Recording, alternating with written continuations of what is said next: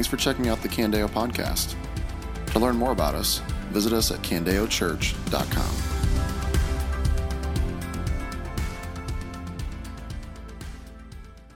John 2:13 through 25. The Jewish Passover was near, and so Jesus went up to Jerusalem.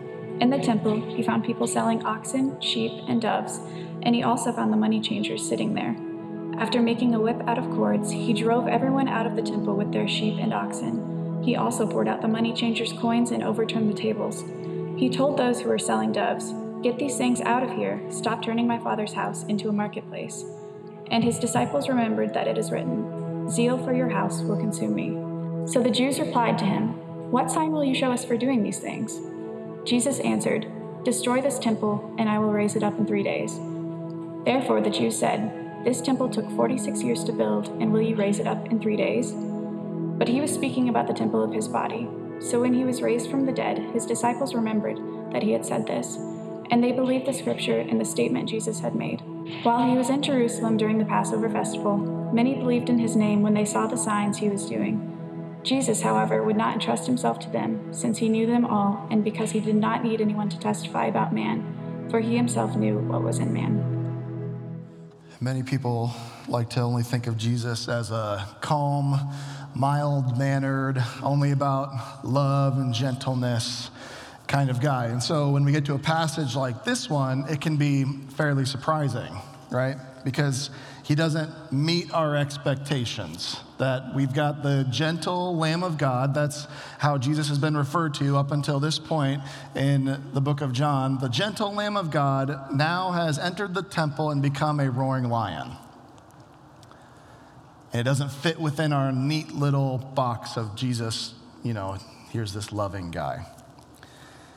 Now you see, if your God never challenges your biases, or your expectations, or your way of thinking, or if you never have to like conform, if you never have to conform your life to who he is, as opposed to you conforming like God to how you want to be, like if you never get challenged by God, then it's quite possible that you worship a God of your own imagination.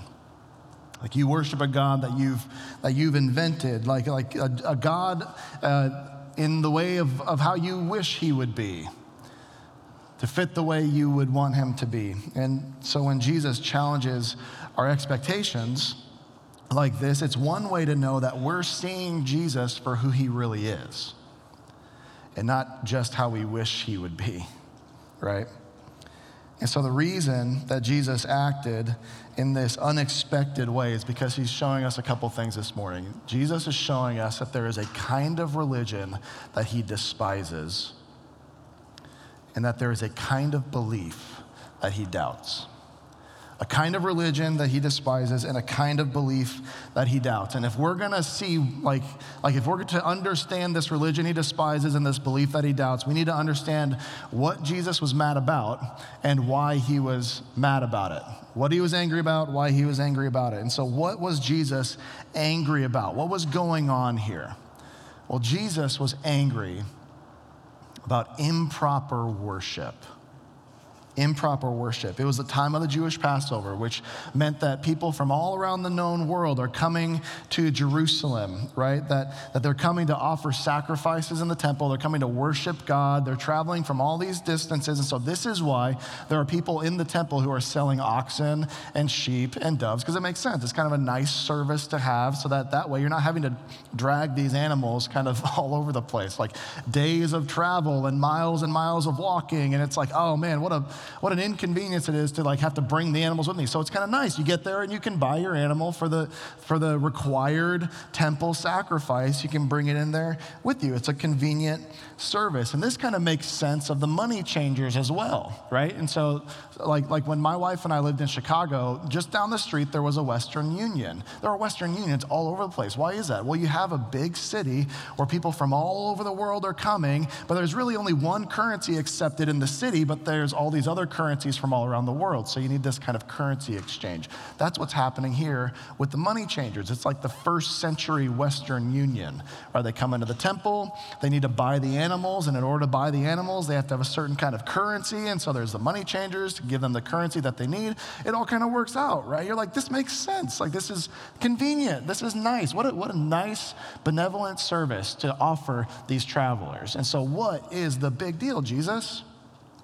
Why are you freaking out about this? Like, this makes total sense. They can't come empty-handed. So what do you want? Why are you freaking out? Well, notice what Jesus doesn't say. Jesus doesn't say that they shouldn't be selling animals. And Jesus doesn't say that there shouldn't be money changers. What does he say? Verse 16. It's real important. He says, get these things out of here. Out of here. See, all of this is happening in the temple. See, Jesus' main problem wasn't mainly what they were doing, it was where they were doing it. That was his main issue. It wasn't what they were doing, it was where they were doing it. Because the reality is that they could have set up shop across the street. Even better, they could have set up shop kind of anywhere along the way in the Kidron Valley, which was kind of the main, traveling, way into Jerusalem. They could have set up anywhere else to provide this service, to sell these animals, to change this money, but they decided to set up right in the temple. And many commentators agree that the place where they probably most likely set up was in the court of the Gentiles. So you have the temple, this is Herod's temple, and there's different sections within the temple. And so you couldn't just walk around wherever you want. This wasn't like a museum, there were certain places for certain people. And so Gentiles, non-Jews, had a place. They couldn't go everywhere in the temple, but there was a place set aside specifically for Gentiles. Here is the place. If you are not a Jew, if you are from anywhere else in the nations, and if you want to come worship God, you are welcome, but you need to stay in this place. There was one spot where they could worship God. And so not only are animals being bought and sold in the temple, it's most likely that they're being bought and sold in the place that non-Jews, in the only place that non-Jews could come and participate in worship. That's a problem. It's the only place they have. It's the only place they can be. It's kind of like when my kids, they go to their room, they grab their clothes, and then they go and change in the bathroom. Why is that a problem? Because I can only go to the bathroom in the bathroom. You can change your clothes wherever, right? Like, go change them in your room. Why are you moving it from your room into the bathroom? Like, I have to go to the bathroom, and I've only got one place I can do it, and now you've locked me out, right? Like, that's a problem. And so what was happening was that this thing that was disguised as a service was actually an obstacle to the worship of God among the nations. Looked like a service, didn't it? But it was actually pushing out foreigners from being able to worship the one true God. You see, the kind of religion that Jesus despises is the kind of religion full of people whose zeal for comfort and convenience is greater than their zeal for God glorifying, God worshiping, others loving, others serving, others including worship. The kind of religion Jesus despises is a kind of religion that is more zealous for my own convenience, my own comfort, my own preferences than it is zealous for the inclusion of the nations in the worship of God. You see, improper worship is when my thing distracts from the main thing. But like bleach in the laundry, Jesus was zealous to purify God's place and to purify God's people. And you see, Jesus has not changed. He is still zealous He has this same zeal for his church and his people today. He has this same zeal for us, that as a gathered body and as individuals, that we would glorify God and worship him in an undistracting way, that our lives would be filled with undistracted worship, and that we would be concerned for the undistracted worship of the nations. Jesus is zealous to drive out anything in our lives that distracts us or others from worshiping God truly, purely, and fully. Archbishop William Temple once said that your religion is what you do with your solitude. Your true religion, your true God, is actually the thing that your mind defaults to when it has nothing else to think about. What in your life distracts you from worshiping God? What in your life are you more concerned about than worshiping God? See, I have to wonder if over the last several months, has your zeal for this God-glorifying, God-focused, others-loving, others-serving worship, has your zeal for that been replaced by, wait for it, your zeal for the preservation of your personal rights or your personal safety? Yeah, I'm going there. Are you more zealous for your politics and your opinions than you are for purity and unity? Are you more passionate about these things? What would your newsfeed say? What would the articles you're sharing say? What would the basis of your, what would the orienting center of your conversation say that you are zealous about in these days? See, here's the thing. I've been so incredibly encouraged. I can't express how encouraged I've been by you, by our church. That in these times when opinions abound, good luck finding someone who doesn't have an opinion, when opinions abound and when tensions are running high, like there's just a lot going on, I've been so incredibly encouraged that many of you are fighting more for love and unity than you are for your own preferences. Just a couple weeks ago, this was before the mask mandate, I went to a connection group, and it was one of our younger connection groups actually, and the whole group is wearing masks, and I'm like, okay, that's fine. And come to find out, the reason why the group was doing that is because there was one person in the group that didn't feel comfortable coming unless people were wearing masks. I didn't know who it was. You could not tell who this one person was, and I still don't know who it is. But the whole group said, so that we can love them and include them, I will put aside my preferences. Gladly, joyfully, undistractedly. It just seemed normal. Nobody said anything.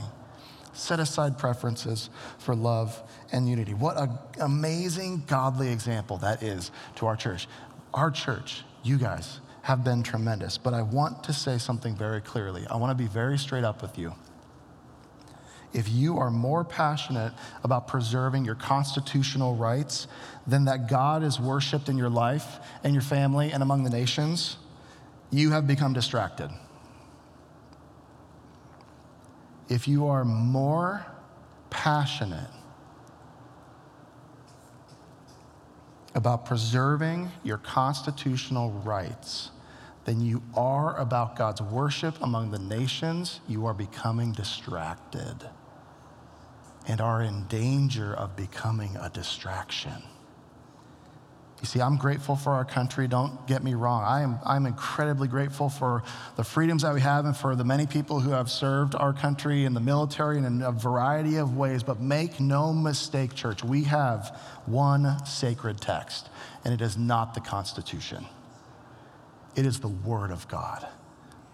spoken and breathed out by God for our benefit and for his glory. We ought not to be more zealous for American liberty than we are for Christian unity. And so we as a church, Candeo Church, flag in the ground, we will not divide over masks, we will not divide over politics, but we will fight for unity, a peculiar kind of unity.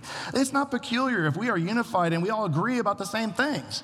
That makes sense. Anyone can be unified by that, but it is a peculiar kind of gospel unity when a group of people can come together, love one another, set aside our personal preferences, and we actually don't agree.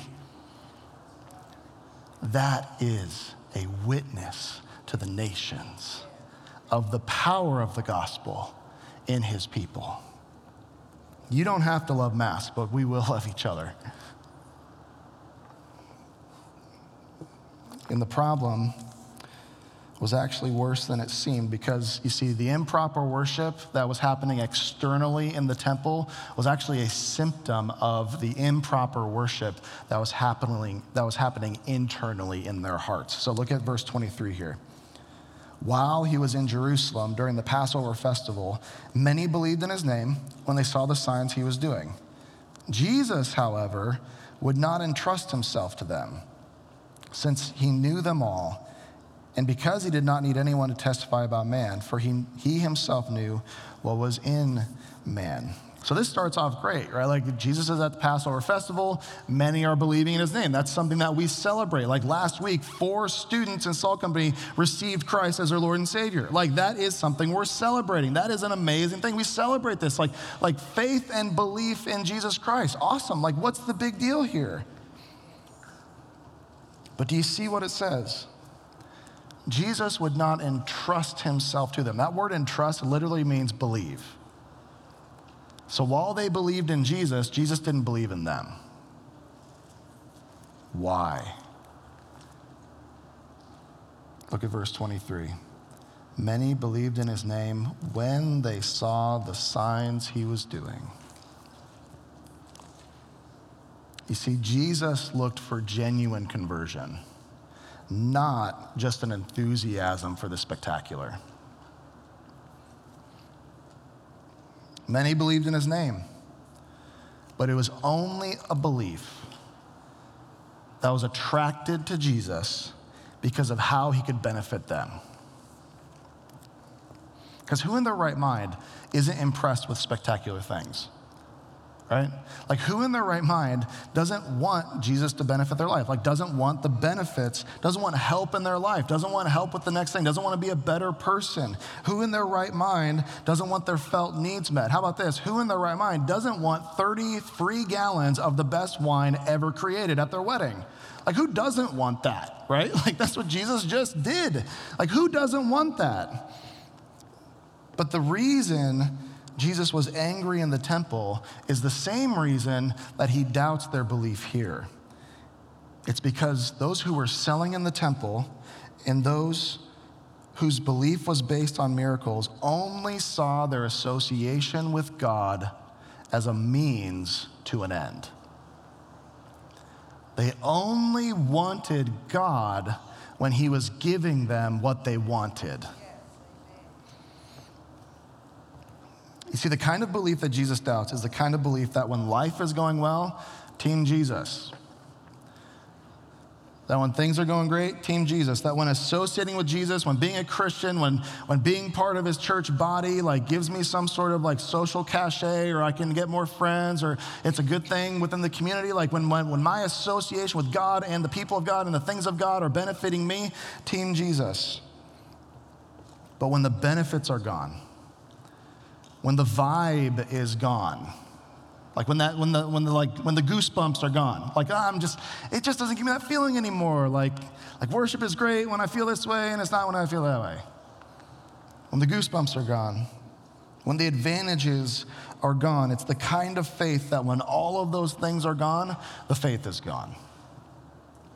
Now, don't get me wrong here. Miracles, not a bad thing. The spectacular, miraculous things that God has done and will continue to do, Not a bad thing. Even the benefits that we receive from being a Christian are not a bad thing. In fact, we're going to see throughout the book of John that miracles were actually often the very things that initiated faith in Christ. That was one of the purposes, was that miraculous things would happen and people would sit up and take notice and go, wow, never seen that before, and become interested in Jesus Christ. There's nothing wrong with a faith that is initiated by miracles. There is something incredibly wrong with a faith that is based on miracles. I'll put it this way.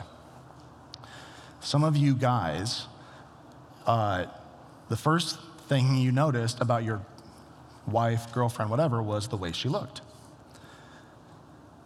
Like some of you, maybe you got your Zoom class and you just can't wait till that box pops up and you're like, oh man, I hope she logs in today. And then you can stare at her the whole time and it's not weird. It's weird. It's still weird. Okay, just because she doesn't see you staring, it's still weird, right? Because, the first thing that attracted you to your crush or your fiance or your wife was her physical appearance. She walked in the room and you're like, praise God from whom all beauty flows.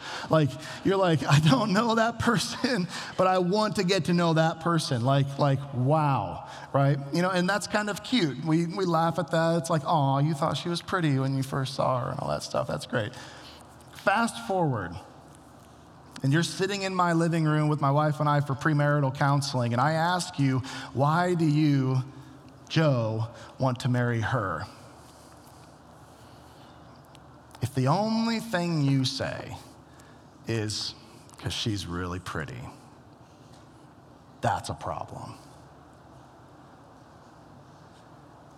Because we all know that a relationship based on how she looks rather than who she is a big problem.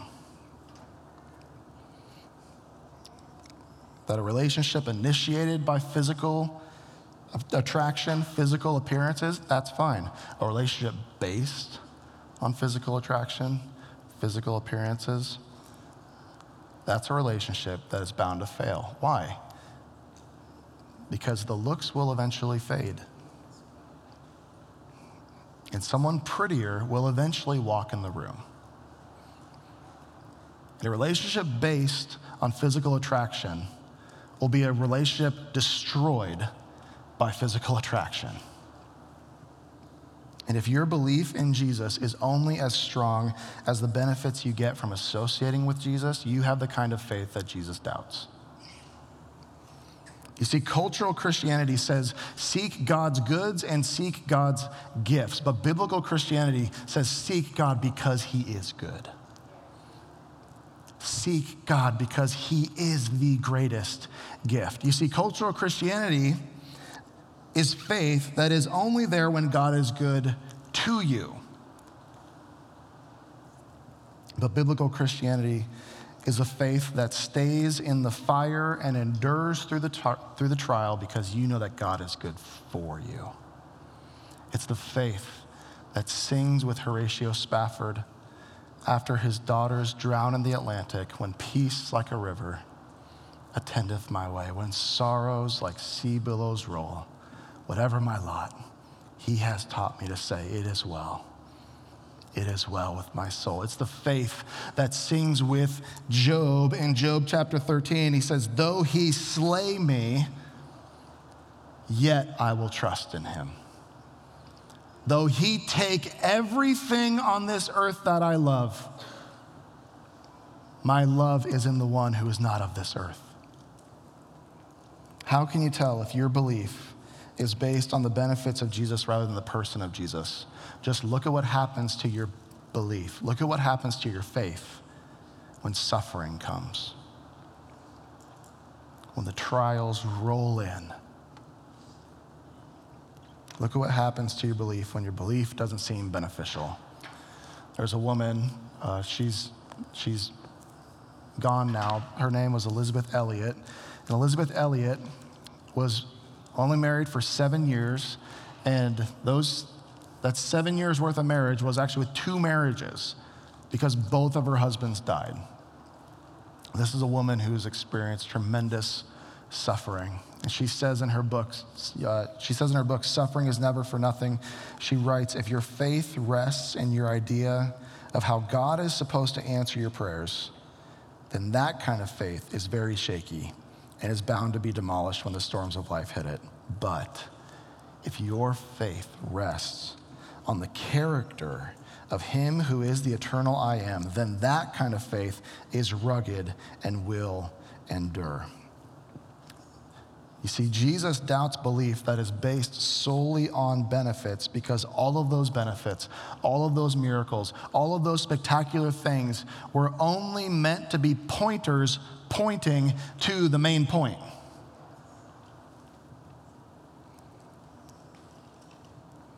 Pointers to the miracle that wasn't just to benefit our momentary physical needs, but our eternal spiritual need. Because you and I think that what we need is resolutions.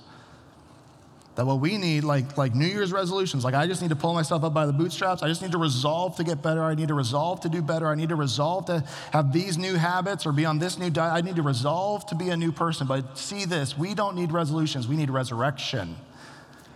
We don't need to determine and resolve of something within ourselves to make us different. We need resurrection to make us new. And that's what Jesus points to in verse 19. This is why he says when he goes and messes up the place and they say, give us a sign for why you do this. In verse 19, he says, you want a sign? Destroy this temple and I will raise it up in 3 days. But he wasn't talking about the building. He was talking about his body. See, what Jesus was saying was that you believe you can come into the presence of a holy God carrying bloody sacrifices as a way of atoning for your sin, but I tell you, I am the temple. I am the priest. I am the sacrifice. I am the solution to the problem that you don't even see that you have. You see, zeal for the purity of God's temple consumed Jesus and drove him to make a whip of cords to cleanse the temple that was filled with sin. But don't you see, all of that was just pointing to the day that would come where Jesus, the true and greater temple of God, would be filled with the sin of the world, driven outside the city gates, and destroyed by God's pure wrath on our behalf. You see, Jesus, who made a whip of cords to drive sin out of his Father's house, would one day take the whip of God's wrath so that we could be invited into the Father's household. Don't base your belief on what Jesus can do for you. Base your belief on what Jesus has done for you. He took the punishment on your behalf.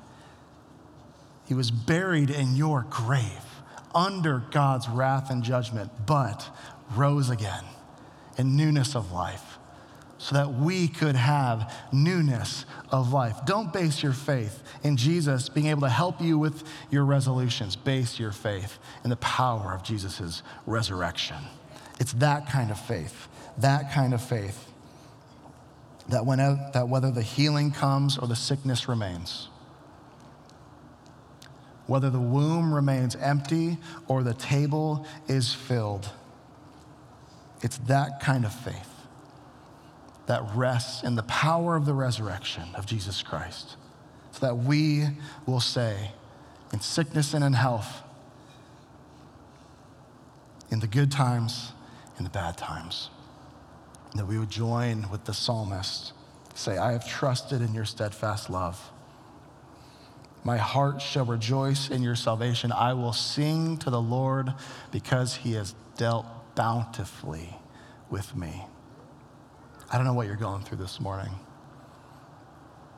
but I do know that we have a resurrected Savior who can bear the weight of your belief, bear the weight of your faith. Trust in Christ today. Let's pray. Lord Jesus, we thank you that you rose from the grave victoriously.